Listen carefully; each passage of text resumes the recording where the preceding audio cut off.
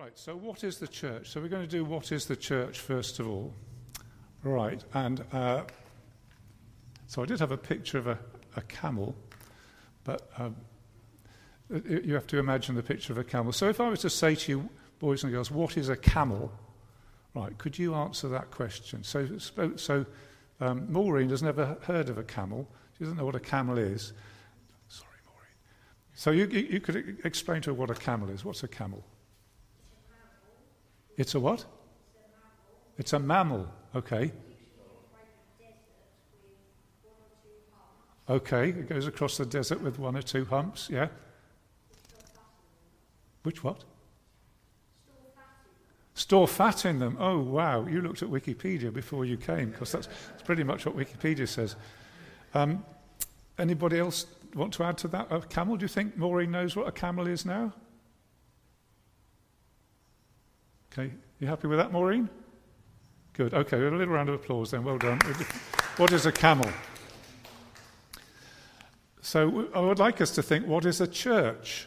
So first of all, my first answer is, if you look at this building, would you say that that is a church? Would you say, we're going to church this morning, and meaning to say, we're going into this building? Now, so hands up, boys and girls, if you'd say that's right. Hands up those who think it's not right. Okay. Hands up those who don't put their hands up. Well, let's try that. Building then. What do you want? You want to say something, Daniel, about building?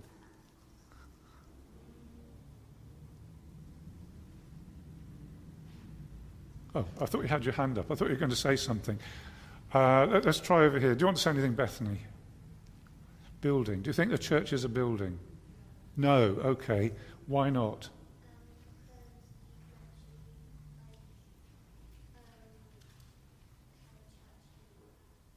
Because you can actually have a church anywhere. Is that right? What the grown-ups think? Yep. Okay. Good. Yeah. Have anywhere. Yep. I should be looking over here for answers as well, shouldn't I? Okay. So what do you think the church is if it's not a building?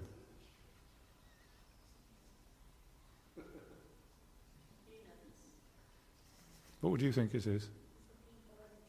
You think it's the people? You think it's the people? So, should we have a little vote? How many people agree with that it's the people? Yeah, okay, right, it's the people. And it's special people. So let's look at a bit of the Bible. It says Acts chapter 2. So if you can all have find this. Sorry, if you... I will read it if you're not somebody familiar with finding places in the Bible. I will read it anyway, and then I'm going to ask a few questions what this says about being a church. So this is Acts chapter 2. This is on the day of Pentecost. So I should explain. This is way back in the history of the church, when the Church of Jesus Christ first started. Jesus had died, he'd risen again, he'd gone into heaven, and he sent the Holy Spirit on his waiting disciples, and this was amazing. And Peter took the lead, and everybody said, what's going on? There's a lot of noise and fuss and sounds. What's happening? And Peter stood up and he explained it all. And at the end of it, he said in Acts chapter 2, verse 37, so listen to this. He says in verse 36, let everybody be sure that God has made this Jesus, whom you crucified, both Lord and Christ. And when the people heard this, they were cut to the heart. These are the people in Jerusalem at that time. And they said to Peter, what shall we do? And Peter replied, repent and be baptized, every one of you, in the name of Jesus Christ, for the forgiveness of your sins, and you will receive the gift of the Holy Spirit. The promise is for you and your children, and for all who are far off, for all whom the Lord our God will call. And with many other words he warned them, and he pleaded with them, save yourselves from this corrupt generation. and those who accepted his message were baptized, and about 3,000 were added to their number that day. So I think this tells us about the church, some of the things about the church. So it says, Peter replied, so they said, what shall we do? And Peter replied, repent and be baptized, every one of you, in the name of Jesus Christ, for the forgiveness of your sins, and you will receive the gift of the Holy Spirit. Those who accepted his message were baptized, and about 3,000 were added to their number that day. Now then, boys and girls, there was a word in there which says what the people did to become a member of the church. It began with R, and it ended in D. So I would have that up on the screen, but you can do it, I think. One of the things that they should have done, or that Peter said they should do, beginning with R, I suppose we could say ending in T, if you like. So this is one of the things that they did, yeah. Repent. Any other advance on repent? Were you going to say repent? Yeah. Repent? Repent? Okay. Shall we? Yeah. Repent. Now then, some have grown up. What does repent mean? What does it? Turn around, yeah. Turn around in your life. Turn from going your way to going God's way. And he said that's what you should do. So one thing here is repent. So the church is a group of people who have repented. And I'm going to look for another word now. It says, so I've got verse 41, something to do with their message. What does it say that they did with the message? And if you're looking in the Bible, it's a word beginning with A in my translation. What did they do with the message?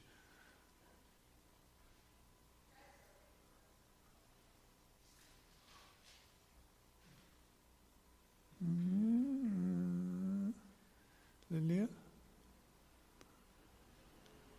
What did they do with the message? It's in verse 41. We might have to go to the Olympic team here. Yeah? Accepted, you were going to say? Accepted? Okay, right, yeah. Accept. How many boys and girls think accepted is a good answer? Yeah, okay. Well, thank you very much. So, accepting a message is believing. So I'm going to say they repented and they had faith. They repented and they had faith.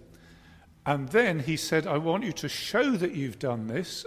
I want you to show that you repented.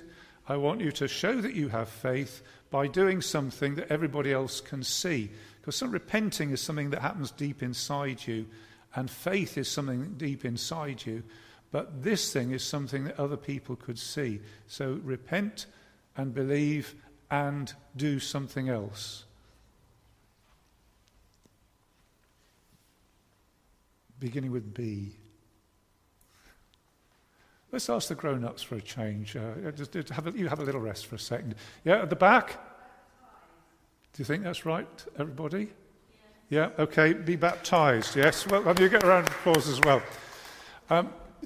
So, what is the Church of Jesus Christ? There's lots of ways you could answer it, but this is just a very simple way. It's that group of people who have repented. It's the group of people who have trusted, and those who have been baptized. They've moved from, that's probably another section. They have shown their faith in Jesus Christ, and people can see it because they've been baptized. Let me just catch up with myself here. And if you're, so hands up here, how many people have been, let me just explain what I mean by baptized. If you look on the floor here, we've got a big hole in the ground, or putting it another way, a very small swimming pool underneath it. It's got no water in at the moment. And in our church, when people are baptized, they go down into the water, sploosh under the water, and then they come out again. And who was the last person who got baptized here? It was Annika. Yeah, it was Annika was the last person who got baptized here. What was I going to say? So that's baptism. Just interested, how many people here have been baptized? Okay, right, quite a few. So that the Church of Jesus Christ is the people who are not ashamed to express this in front of other people. And it says, and I don't know whether the boys and girls get this, how many people did that on that day? There's a number in there. How many people?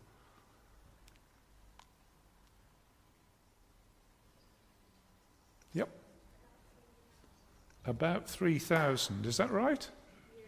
Yeah, okay. I think we get one, yeah. About 3,000. So they knew who was in, they knew who was out, and they had a list and they could add it up, and it was 3,000. So this is what it is to be a church. They knew who was in and who was out, and there's 3,000. And what would be the alternative to belonging to the church? There's a little hint. I think I'll ask the grown-ups here. What was the alternative to belonging to the church? If you didn't belong, where did that leave you?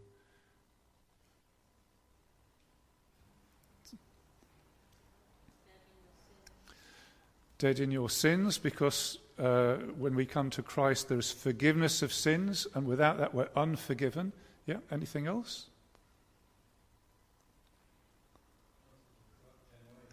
Yes, he says that you're in a corrupt generation, so you're either belonging to one group, which says is a corrupt generation, or you're belonging to the church. Save yourselves from this corrupt generation. The alternative to being in the church is actually worse than being nowhere.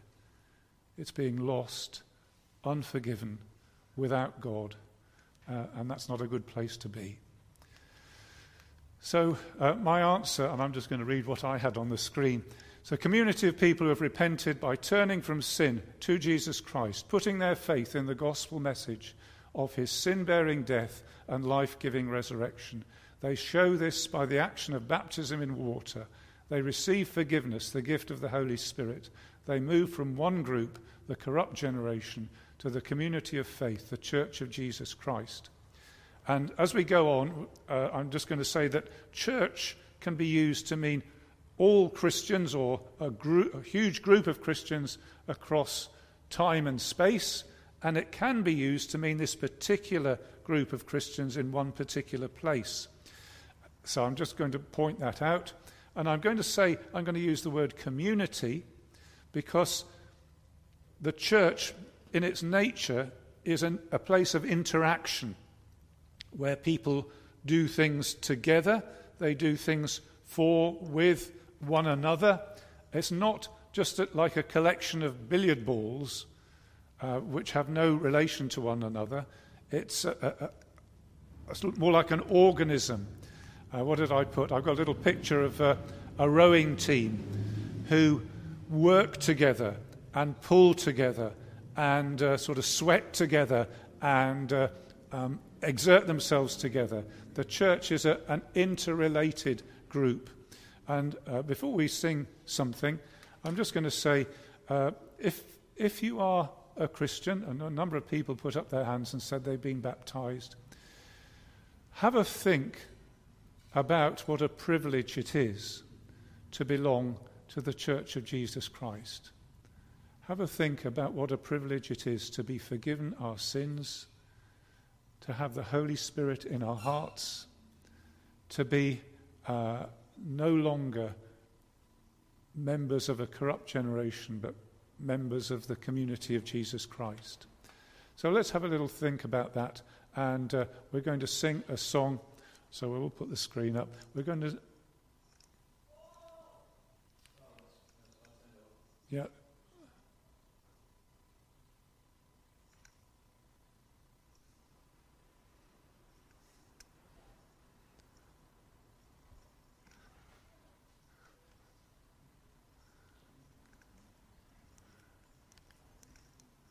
Is it not on at all?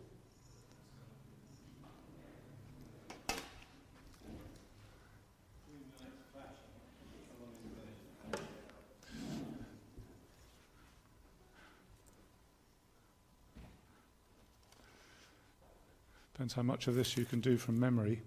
To God be the glory, great things he has done. So loved he the world that he gave us his Son, who yielded his life an atonement for sin and opened the life gate that all may go in. So if you can't remember the verse, if it doesn't, in the end, still doesn't come up, the chorus says, praise the Lord, let the earth hear his voice. Praise the Lord, let the people rejoice. Come to the Father through Jesus the Son. Give him the glory, great things he has done. So we're now going to do about the importance of the church. So boys and girls, I put on there food. And I was going to ask you, what's the importance of food? So we wanted to explain how something is important. Let's think about food. Anybody, how many people here think food is important? Okay, Corinne was really fast off the mark there. Okay. What's the importance of food? Could you explain? So Corinne was really fast off the mark there, but of course not everybody even put their hand up. So suppose you had to explain the importance of food. What would you say? How would you say it was important? If you think it's important, what would you say is the importance of food? Well done. It gives you energy. Good answer. Well done. Yeah. Anything else about food? What do you like about food?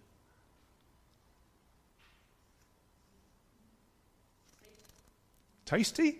Yeah, tasty. Tastes nice. Yeah, tasty. Good. Yeah. Anything else gives you any tasty? Anything else that it does?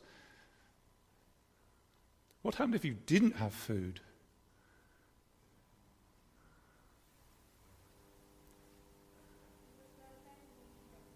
You'd grow very weak and very tired. So lots of good answers there. Yeah, let's give them a little round of applause for that. And Steve had an answer, so I want to... Yeah, it provides all sorts of good things. So, yeah. Okay, so it is important. So I wonder if we could say that the church is important. There's my click for... Is that coming through on the live stream? Is this... Yeah, okay. Before we go on, I'm just going to say that the church, when you think of everybody in the church, the whole church, meaning across time and space, and we have our own church here. It's a little bit like an ocean and a raindrop. The ocean is big and wet, and a raindrop is small and wet, but they have the same qualities. Each little church is a sort of micro version of the big church. So I'm trying to think of people watching at home as well as people here. Let's look at a bit of the Bible on this. Ephesians 2, 22 to 33. Ephesians 2. No, that's not even right. Ephesians 5, 22 to 33. Right, so... again, if you're not a Bible person, I don't want you to be put off. I'll read it out. But we are going to look at some of the particular words in the Bible here. This part of the Bible is St. Paul talking to the early churches about how they're to live, and he picks up on how husbands and wives should relate to one another, and he gives a rather beautiful picture about how that should work. And this is what he says. Wives, to your husbands as to the Lord, for the husband is the head of the wife, as Christ is the head of the church, his body, of which he is the Saviour. Now, as the church submits to Christ, so also wives to their husbands in everything. Husbands, love your wives, just as Christ loved the church and gave himself up for her to make her holy, cleansing her by the washing with water through the word, and to present her to himself as a radiant church, without stain or wrinkle or any other blemish, but holy and blameless. In this same way, husbands ought to love their own wives as their own bodies. He who loves his wife loves himself. After all, no one ever hated his own body, but he feeds and cares for it, just as Christ does the church, for we are members of his body. For this reason, a man will leave his father and mother and be united to his wife, and the two will become one flesh. This is a profound mystery, but I am talking about Christ and the church. However, each of you must love his wife as he loves himself, and the wife must respect her husband. Right. So here's a verse in there. I'm going to turn this off in a minute if it keeps crackling around. Some words. Jesus is the something of the church. The church is his something, of which he is the something. So have a look at those. Jesus is the something of the church. H something something D. He is the something of the church. H something something D. And the church is the B something D something. And he is the S something V something something something R.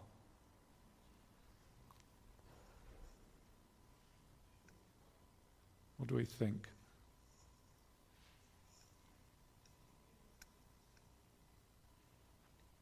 Anybody got any idea of any of those? What have you got? The second one is body. Is that right? Yes. Well done. The second one is body. The church is his body. And which one's that? The first one is head. Is that right? Okay, well done. Well done. Jesus is the head, the church is his body, of which it says, I'm just quoting what it says, he is the S something V. Yes? Well done. Yeah, well done. Okay, which is the Saviour.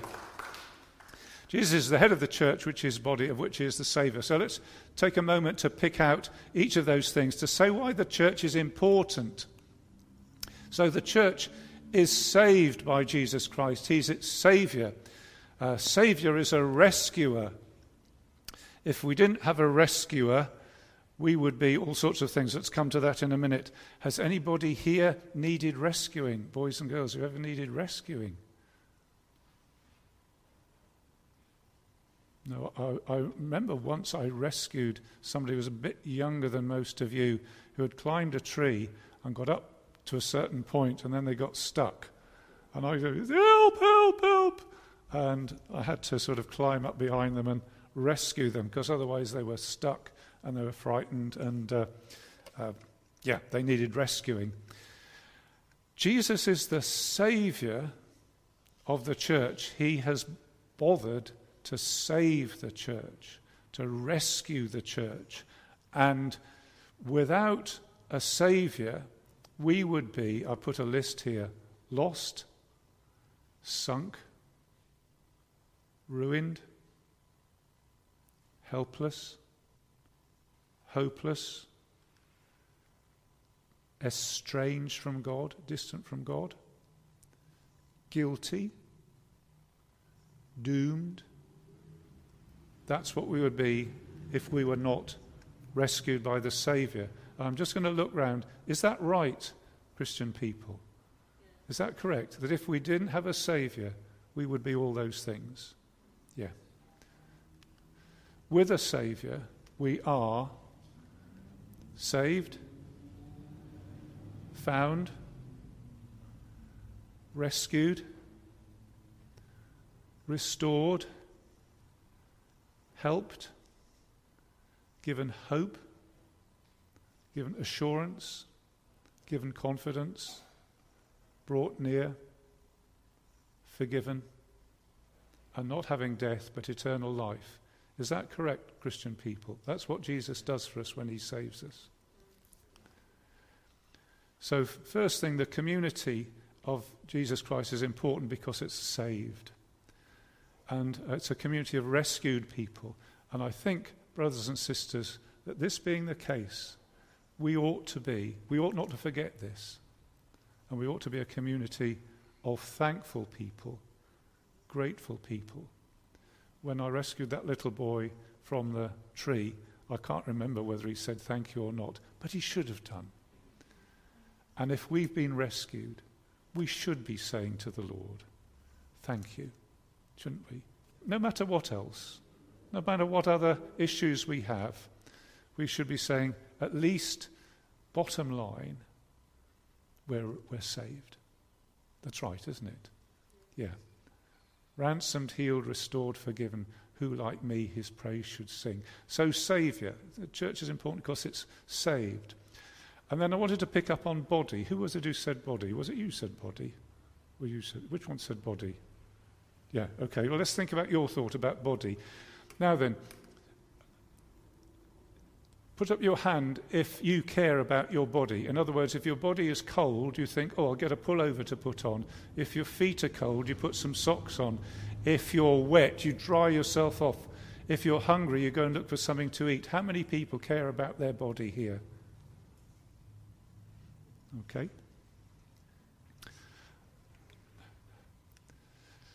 And what does it say in verse 29 about Jesus and his body, the church? It says, after all, no one ever hated his own body, but feeds it and cares for it. What's it say in verse 29 about Christ and the church?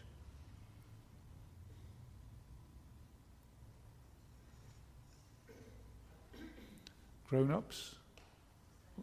What does it say in verse 29 about Christ and his church? The same. He cares for it, just as Christ does the church. No one else hated his own body, but he feeds it and cares for it, just as Christ does the church.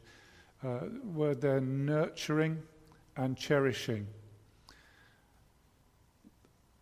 The Church of Christ is important because Jesus cares about it. Jesus nurtures his church and cherishes his church. That's us.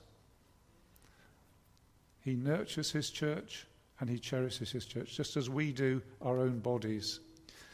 I have to say, it doesn't always feel like that, does it?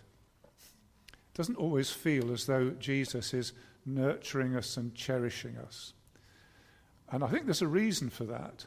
It's because he looks after us as his children. He does love us, but sometimes he shows his love by putting us through tough times.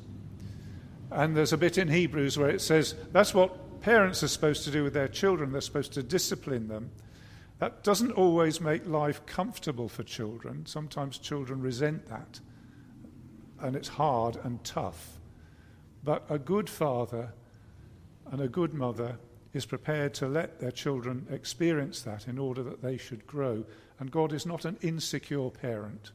He doesn't need us to be thanking him all the time, or he doesn't need us to be approving all the time of the way that he looks after us.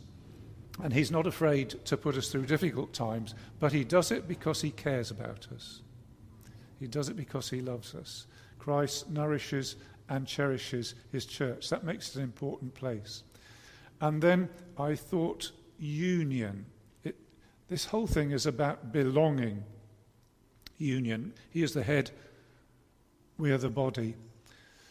So, hands up, boys and girls, if you've ever found that you woke up one morning a little bit late and your feet had decided to go for a walk separately, and then when you looked for your feet, there was a little note which said, I've decided to go for a walk, I'm off to Lewes, see you later.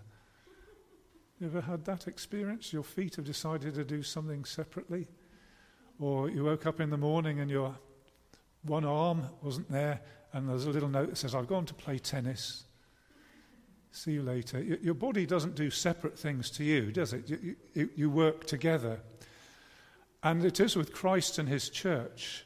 We are joined to Christ, and we're in Christ and with Christ, and there's actually a very close union between Christ and his church. And if we had time, I'd go through Ephesians 1, where it says things like that the church is blessed with every spiritual blessing in Christ. He chose us in him before the creation of the world. In love he predestined us as his sons through Jesus Christ to the praise of his glorious grace, which he has freely given us in the one he loves.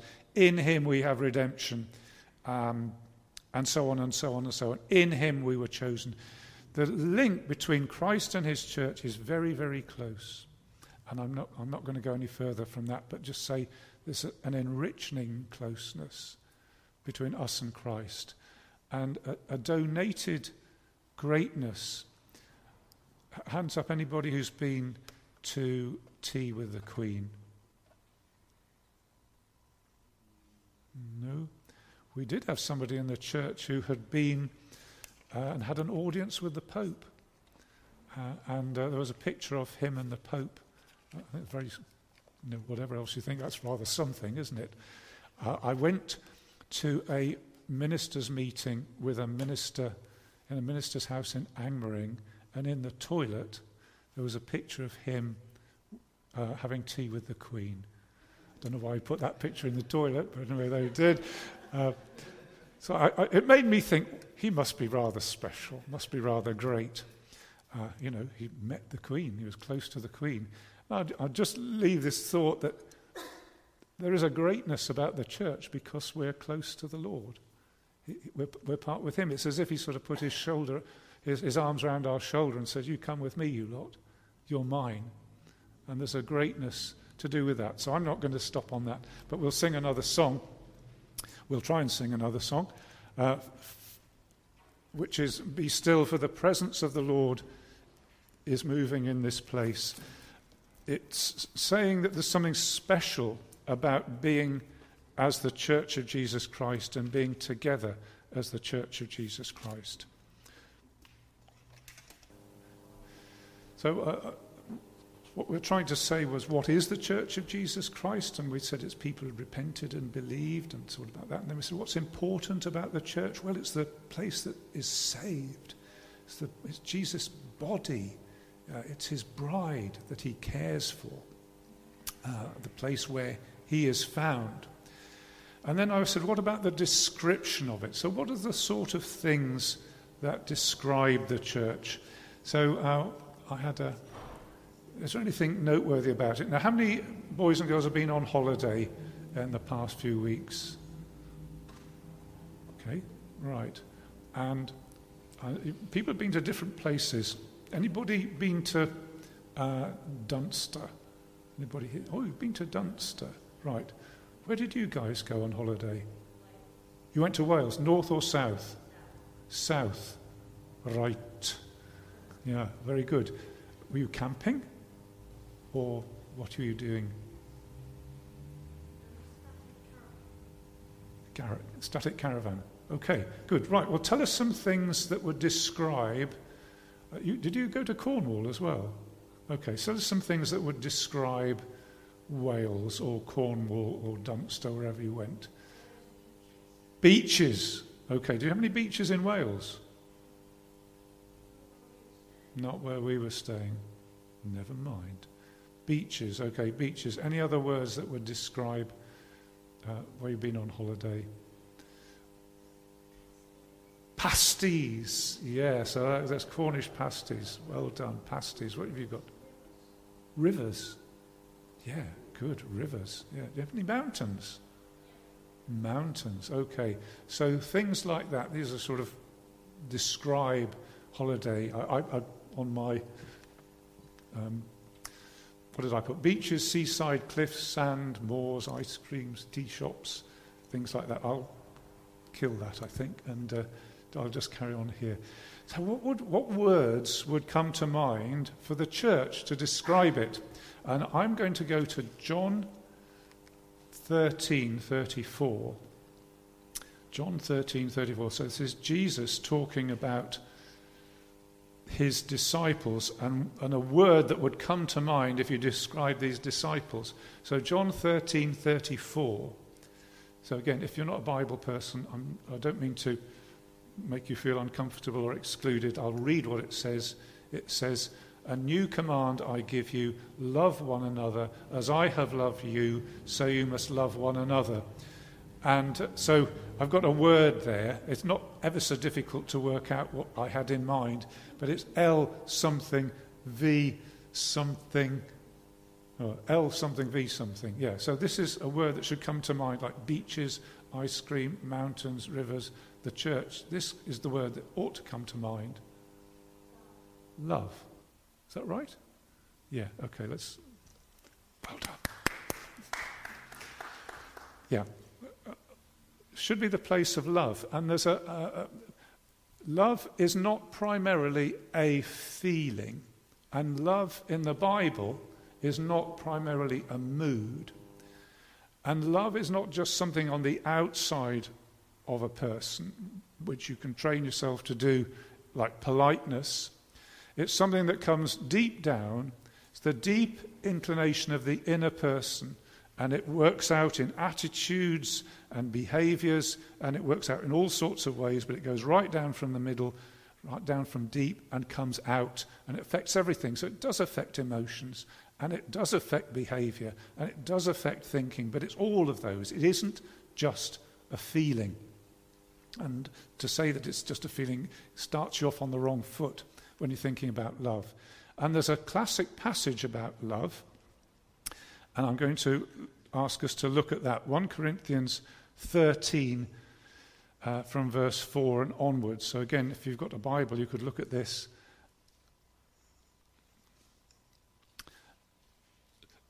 Some people think this is a very pleasant and lovely passage, which it is. I think the people to whom it was originally written might have found it a rather embarrassing and awkward passage because it says all the things that they're not. And I think they would have noticed it says all the things that they're not. But anyway, love is. Let me read what it says. Love is patient. 1 Corinthians 13 verse 4. Love is kind. It does not envy. It does not boast. It is not proud. It is not rude. It is not self-seeking. It is not easily angered. It keeps no record of wrongs. Love does not delight in evil, but rejoices with the truth.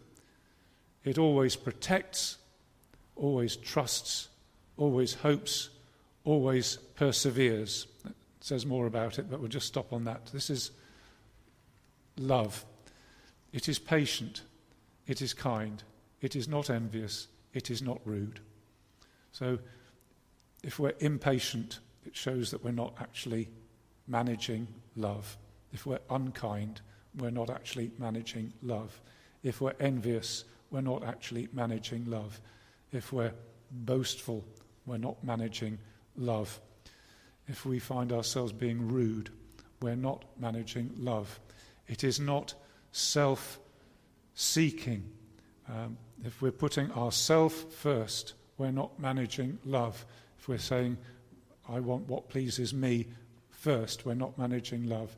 If we're saying, I want my way, we're not managing love.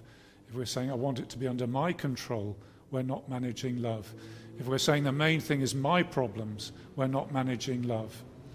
It's not irritable. What's that word? Not easily angered. The word is paroxysm.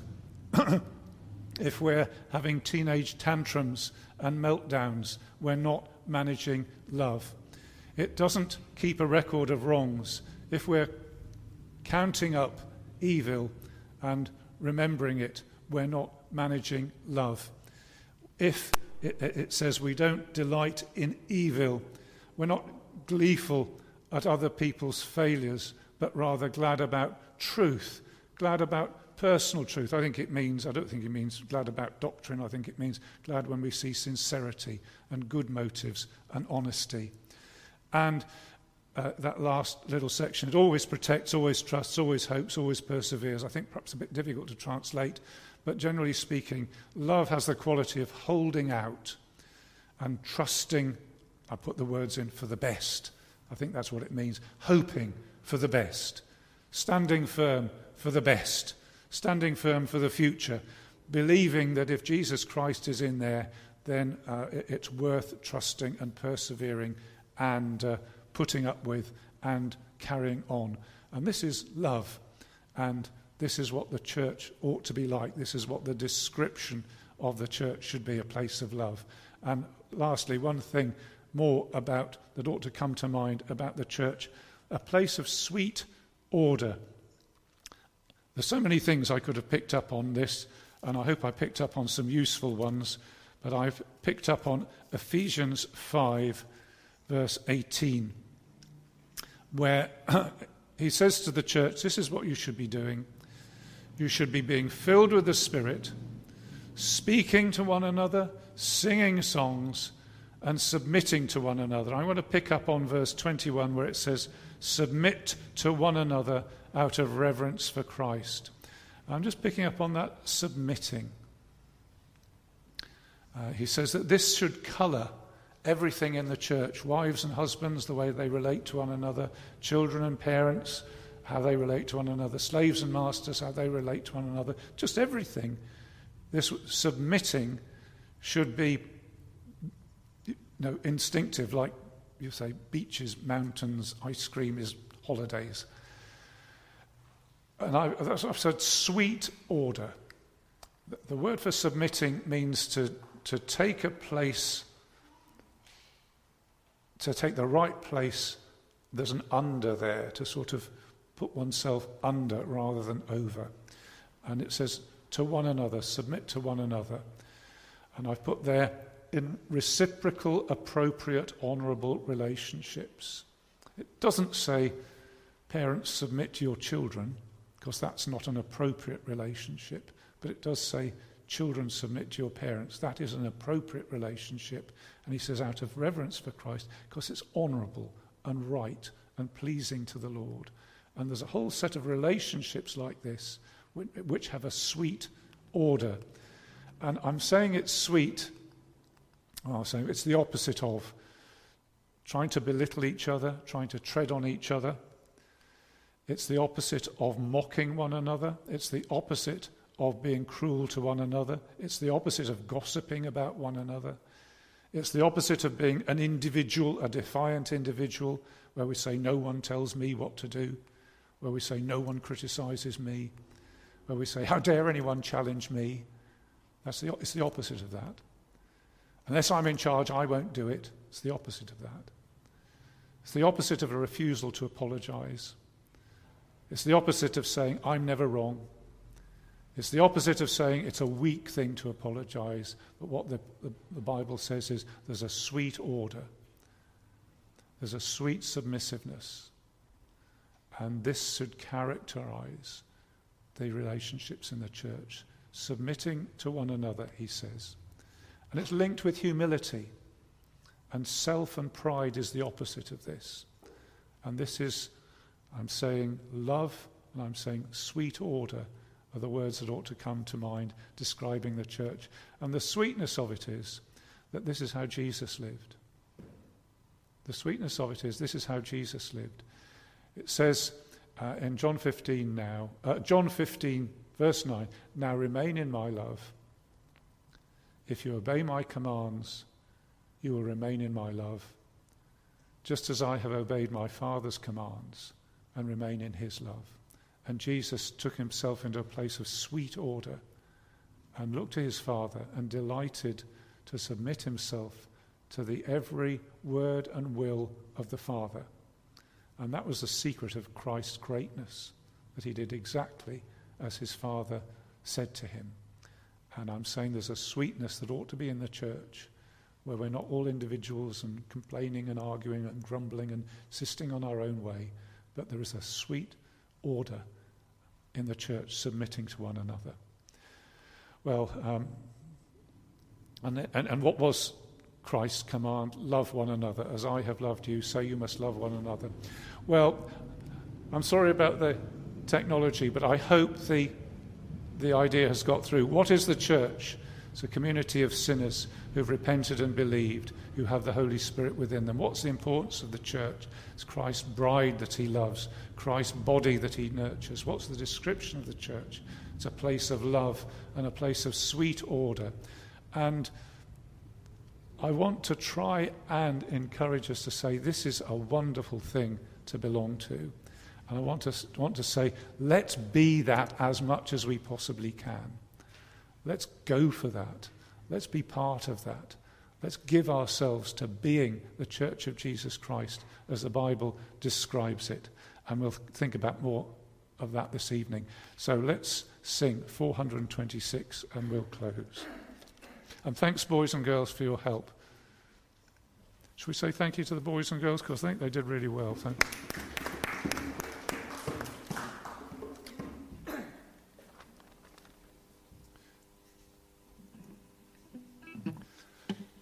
let's take our thoughts back to the founder of the church, who was not actually Mrs. Gates, but Jesus Christ. And the Son and the Father, that's by the Spirit, that's how we become the Church of Jesus Christ. So this is 426, how deep the Father's love for us, how vast beyond all measure, that he should give his only Son to make a wretch his treasure. How great the pain of searing loss.